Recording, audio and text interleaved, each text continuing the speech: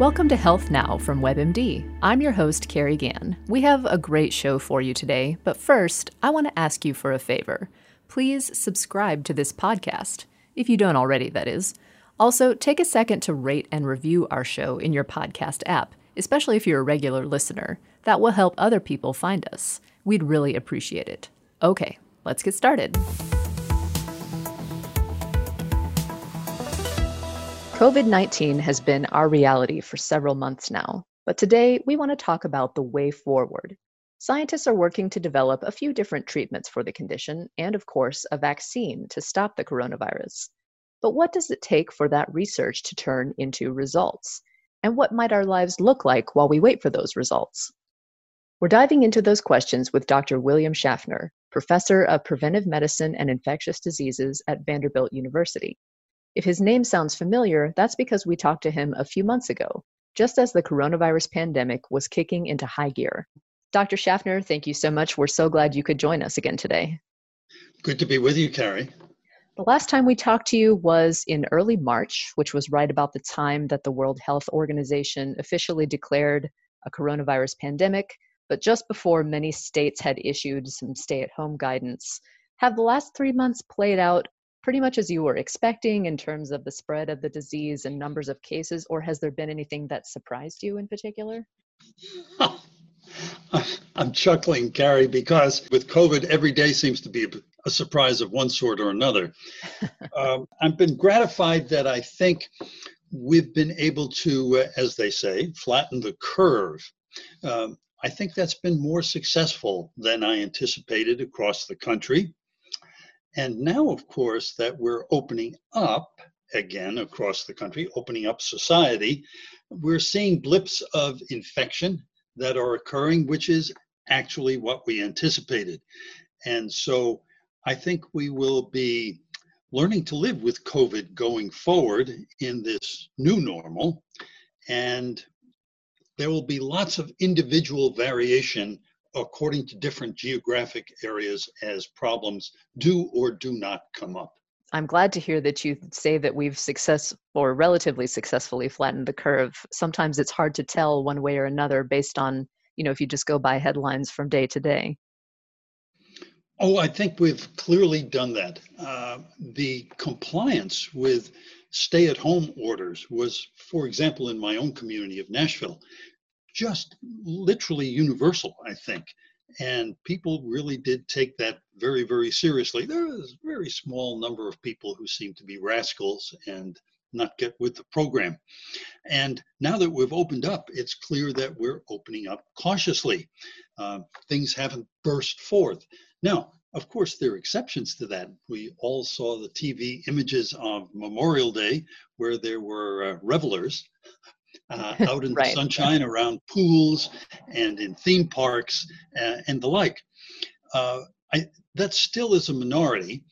It may be a noteworthy minority, of course, and we'll see whether the compliance with social distancing, that is the wonderful 6-foot rule, wearing masks wherever we go, and those sorts of things really sustain themselves over time.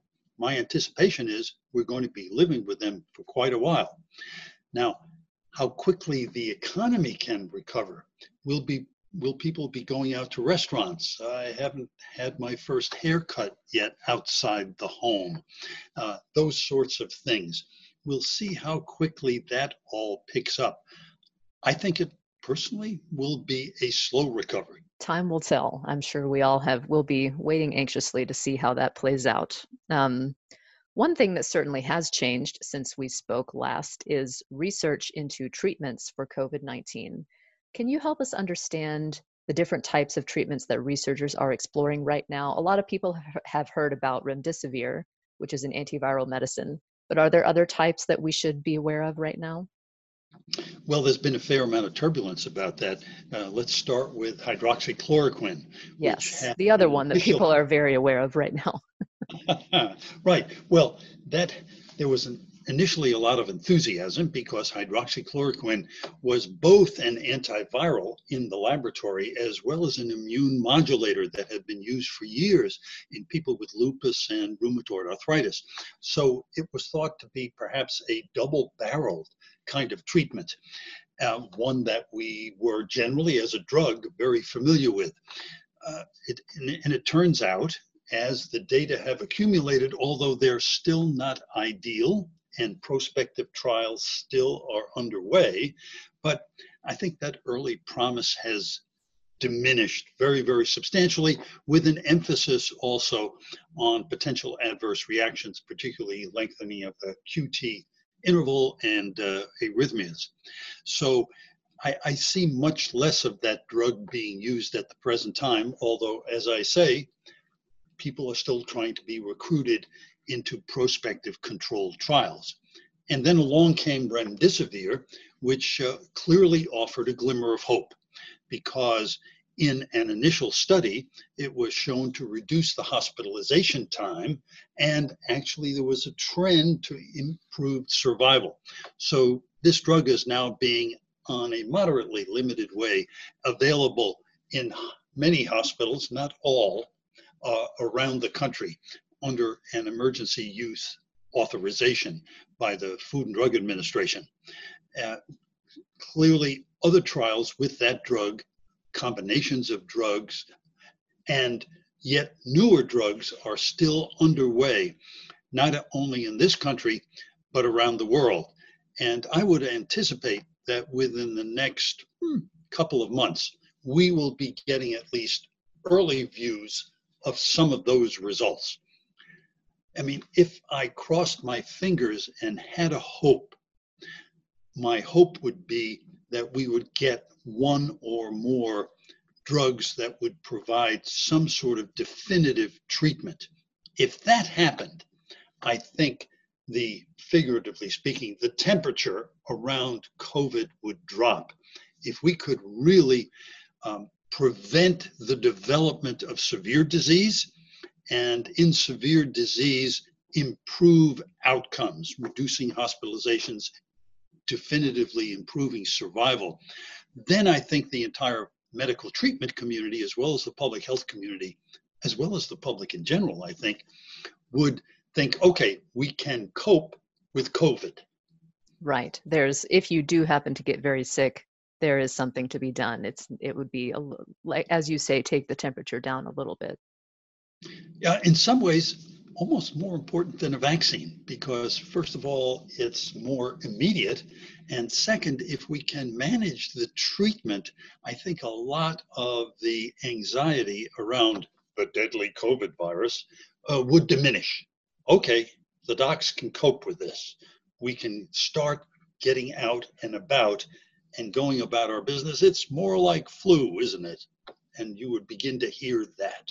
What about antibody treatments? I've been hearing about that increasingly. And is that similar to remdesivir? Can you help us understand the distinction between those two? Well, remdesivir obviously is an external drug. It is to COVID as Tamiflu, if you will, is to flu. It is a treatment that we think reduces the duration of the illness, and we hope improves survival. As I said, we don't have definitive data on that yet. Plasma treatment, convalescent plasma treatment, is, although not a drug, is a way, an immunological way to treat patients. You can't do it in a large volume, but certainly in certain selected medical centers, it's being used. It has a long history, goes back actually to 1918. People were using some form of plasma treatment. Interesting. The concept is that if you recover and make antibodies, those antibodies should be able to literally neutralize the virus, prevent its actual attachment to cells, for example. And if you could do that, you could interrupt the progression of the disease. So you harvest the plasma from people who've recovered and then treat people at a relatively early stage of the infection or even later stages. So that's being done now in clinical trials and just clinically around the country in many medical centers. Of course, the people who are doing it are optimistic. They're smiling. Oh, yes, we think it works. Well, as we say, in God we trust, all others must provide data, and we look forward to the results of the trials to help us understand, A, whether it does work, how well it works, and at which stage of the infection it would work. So that's important. Somewhat behind that is the concept of creating in the laboratory antibodies, developing monoclonal antibodies so you wouldn't have to bleed patients in order to get the plasma, do the plasmapheresis. But you could actually create those antibodies in the laboratory and use those as treatment. Those are still quite investigational, but that's a gleam in the eyes of any number of investigators around the country, including my colleague Jim Crow here at Vanderbilt. Very interesting. We'll have to see, watch out for the news on those developments there. You mentioned vaccines a moment ago, and we've been hearing some estimates that we could have a vaccine by the end of this year, which is faster than the 12 to 18 month timeline that experts were talking about a few months ago, which is already faster than it usually takes to develop a vaccine. Is that really possible, you think, that we could have a candidate or two ready to go by December or January? Harry, did you hear me sigh? I did. I'm concerned about this. To reflect back in 2009, when we had pandemic H1N1 influenza, we created a pandemic flu vaccine. It took longer to develop than was anticipated. And when the vaccine finally was available, actually it was available as the outbreak was already receding, all the news was, it came late. What the heck happened? So it destroyed the whole public health concept of that. And what we should have learned is, don't overpromise and underdeliver. The reverse is better. Underpromise and then overdeliver. So I wish a lot of people were not out there touting their vaccine and its best case timeline. Because if it doesn't work out, everybody will be grumpy. It is possible, I suppose, if I take my British colleagues' words at their word, that we could have sometime this fall, perhaps late this fall, the Oxford group could have a vaccine approved. They are already so convinced that they're starting to manufacture the vaccine before the clinical trials are finished. That way, if the vaccine is indeed found to be effective and safe, and it gets licensed, they will already have a warehouse full of vaccine ready to go. In other words, they're making a financial commitment in advance. They're betting on a horse that's going to come in. That would be wonderful, of course. But the more realistic timelines for other vaccines in the horizon is still a year or more away. If they come in earlier, wonderful. We'll all celebrate. Now let's pause for the moment and think about vaccines. We've been thinking about them as almost a savior. We'll open up the door to this locked room we're in, this COVID room we're in. Well, they may not be that effective, right? All vaccines are not as good as the measles vaccine. Look at our flu vaccine. Mm-hmm. We don't know how effective the vaccine will be. It may be a 2-dose vaccine. Oh boy, then we'd have to get an even more elaborate tracking system, and we'd have to manufacture twice as much vaccine in order to initiate protection. And then the last thing is, there have been a couple of surveys done just very recently asking the general public, so if we get a vaccine, would you take it? You know, half the public said, yeah, probably. And the other half were very wary. And you know why? They said side effects. Mm. When they hear all this publicity about we're doing this as fast as we can, what they hear is, they must be cutting corners. I wonder Ah. if I can trust them. So all of this enthusiasm that we've been hearing about vaccines, I think can have a cautionary effect on the general public. So when the vaccine becomes available, not everybody will start rolling up their sleeves. I was going to ask you about that because obviously, if these trials are happening much faster than they typically do, and you alluded to this a minute ago, what does that mean for our ability to know exactly how effective, once you give someone a vaccine, you won't necessarily be totally sure of, if they can go back to regular activities, which is why I think what people would expect if they get a vaccine. Ah, well, that's why the phase 3, that's what it's called, clinical efficacy trials are so important. That's when a very large number of volunteers, fully informed, uh, agree to get either the vaccine or a placebo. Nobody knows who gets what. It's the classical double blind trial. The investigators, it's all coded. And then you follow those individuals for a specified period of time, and you see how much disease occurs in the placebo group, the people who normally would have been exposed and gotten sick, and how much disease occurred in the people who got the vaccine. And you can then calculate quite simply what the effectiveness of the vaccine is. And you also get a good assessment of its safety. How many people got sore arms, redness, fever, got a headache, felt crummy after the vaccine. So you can inform people, once the vaccine is licensed and ready for use, what to expect. This is how effective it is, and here are the issues when you get your vaccine. Such as when I get my flu shot, I always get a sore arm that lasts about 3 hours. Some people, the soreness lasts longer, but we can at least be clear about what the expectations are. Those phase 3 clinical trials are not being shortcutted, and if that's a word, and they those results will be absolutely critical. I see. So we'll be a little more certain once we start to roll these out. So say a vaccine does get developed, whether it's the end of this year or next year. It's not as if everyone will be able to show up at their doctor's door the next day and get a shot, right? Can you give us an idea of how something like this gets deployed for the general population? Yeah, the short answer is with some difficulty. That's another challenge. Once we have the vaccine in hand and licensed, how do we get it into arms?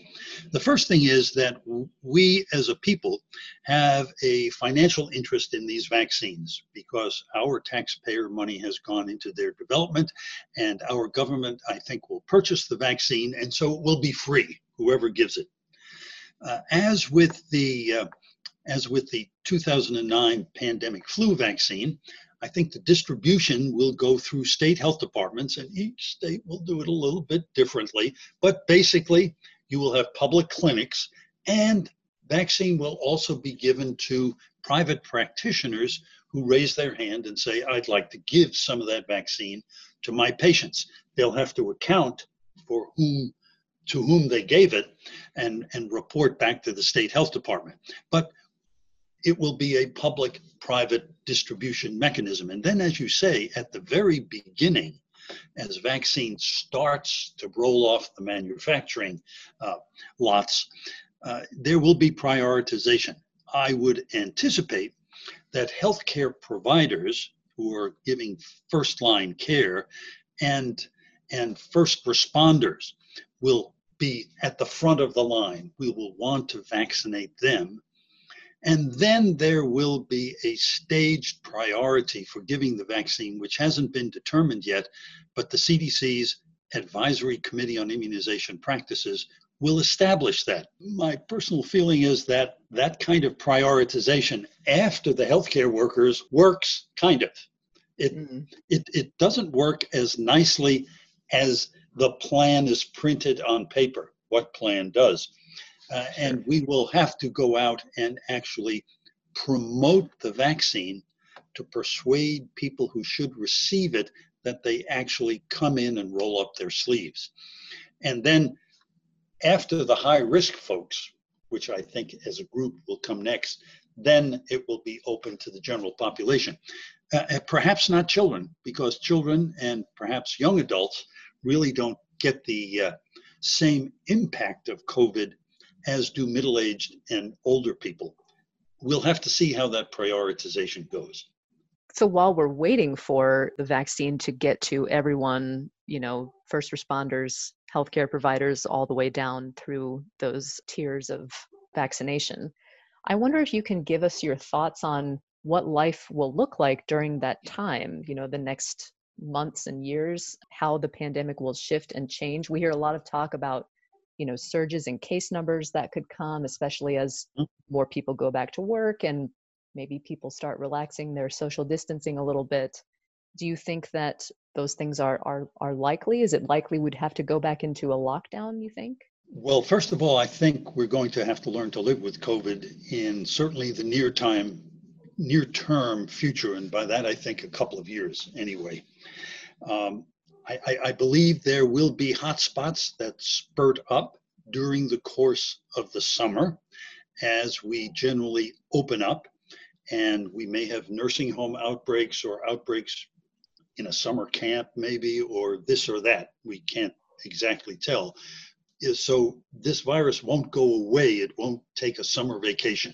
It will keep smoldering along, even if it does have something of a seasonal abatement, the way influenza does, although not as profoundly as influenza. And then I think to a person, everyone in public health and infectious diseases anticipates that come the late fall and early winter, right along with influenza, COVID will pick up again and start to be transmitted. So we're likely to deal with a double-barrel season. And what that means, apropos of your question, is that social distancing certainly will continue. I won't recognize you, Carrie, because you'll be wearing a mask, and I'll be wearing a mask. And wearing masks will become actually kind of the social norm for a long time. And people will be trying to keep 6 feet away from each other as much as possible. People will be going to businesses and certainly to my medical center and having their temperature taken before they can be admitted to the building. We'll be emphasizing hand hygiene, and we'll be making lots of accommodations, many of them imperfect, to opening schools, colleges, universities, barbershops, restaurants. Everything that you can imagine will be altered in some way. There will be some people who will be grumpy about that and want to go back to the old normal, but the recommendations will be that we'll have to live with the new normal. Now, you asked me a very direct question. Do I think we'll go down to a lockup? And speaking very personally now, this is kind of not a medical concept. It's more a political, social, cultural thought. My answer is no way. We're not going. We'll emphasize all the social distancing, but the lockdown has had such a profound financial, cultural, and social effects that I cannot imagine any government leader, or even most of us in medicine and public health, recommending that kind of a hard lockdown again. So in effect, we in medicine and we in public health have been handed the baton.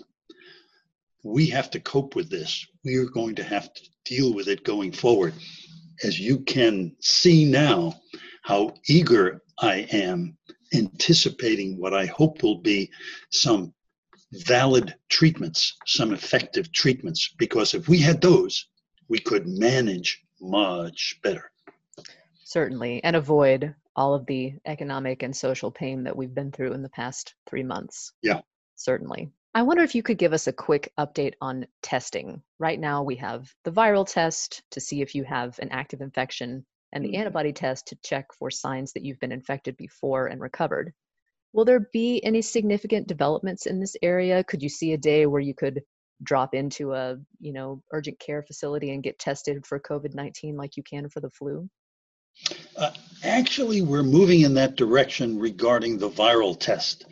And increasingly, laboratories, large commercial laboratories, are able to manage many, many tests with rapid turnaround time.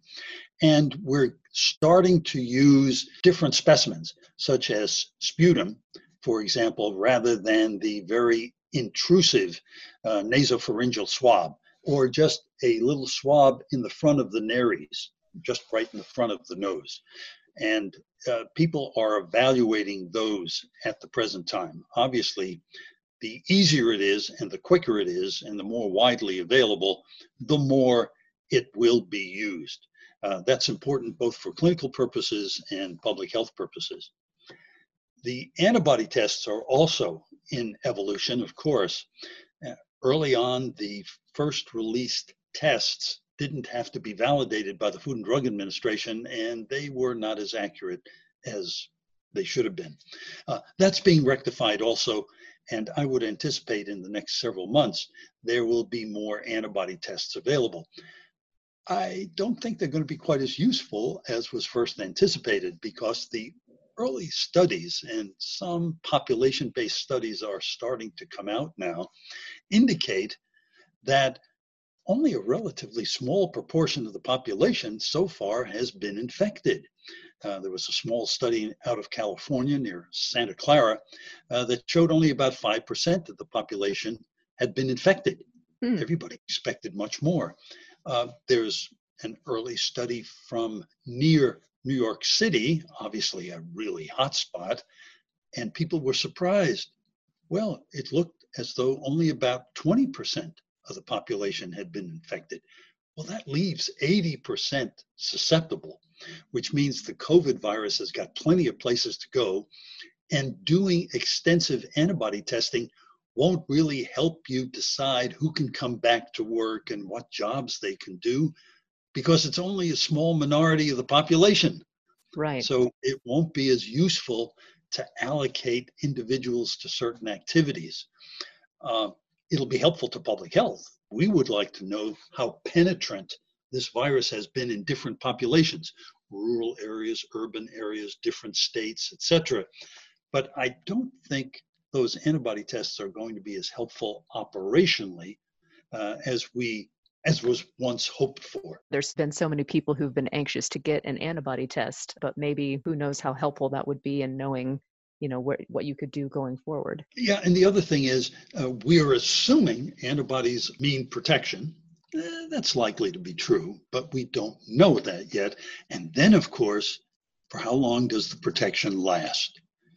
If you look at the human COVID viruses, the human coronaviruses, those that usually cause colds, they give you pretty solid protection for about a year, and then their protection begins to wane. And over the next several years, the population becomes progressively more susceptible again. Well, that's interesting information, important information, and might suggest, for example, that when it comes to vaccines, it may not be a one and done. We'll have to get repeat vaccinations over time at some interval. That's not a shock. We do that with other vaccines also. Right, that makes sense. Well, there's been a lot that's been going on, and we appreciate your perspective on all of the developments. Dr. William Schaffner, thank you so much for your time today. My pleasure. Always good to be with you, Carrie. And finally, our tweak of the week. Update your medical and dental appointments. Did you have to cancel a routine checkup or a special screening like a pap smear, diabetes test, mammogram, or colonoscopy because of coronavirus? Call your doctor's office about rebooking them. Ask how soon you need to get them done and whether your doctor is handling those appointments differently now. Even if you choose to schedule them further out than normal, it will help get your personal health back on track. All right, that's it for this week. Thanks so much for joining us. One more thing before we go, though. Please make sure you've subscribed to our show so you don't miss any of our great episodes. And just a reminder that you can keep up with WebMD's coverage on coronavirus and all things health and wellness on our social channels, Facebook, Twitter, and Instagram. Hope you'll join us next time.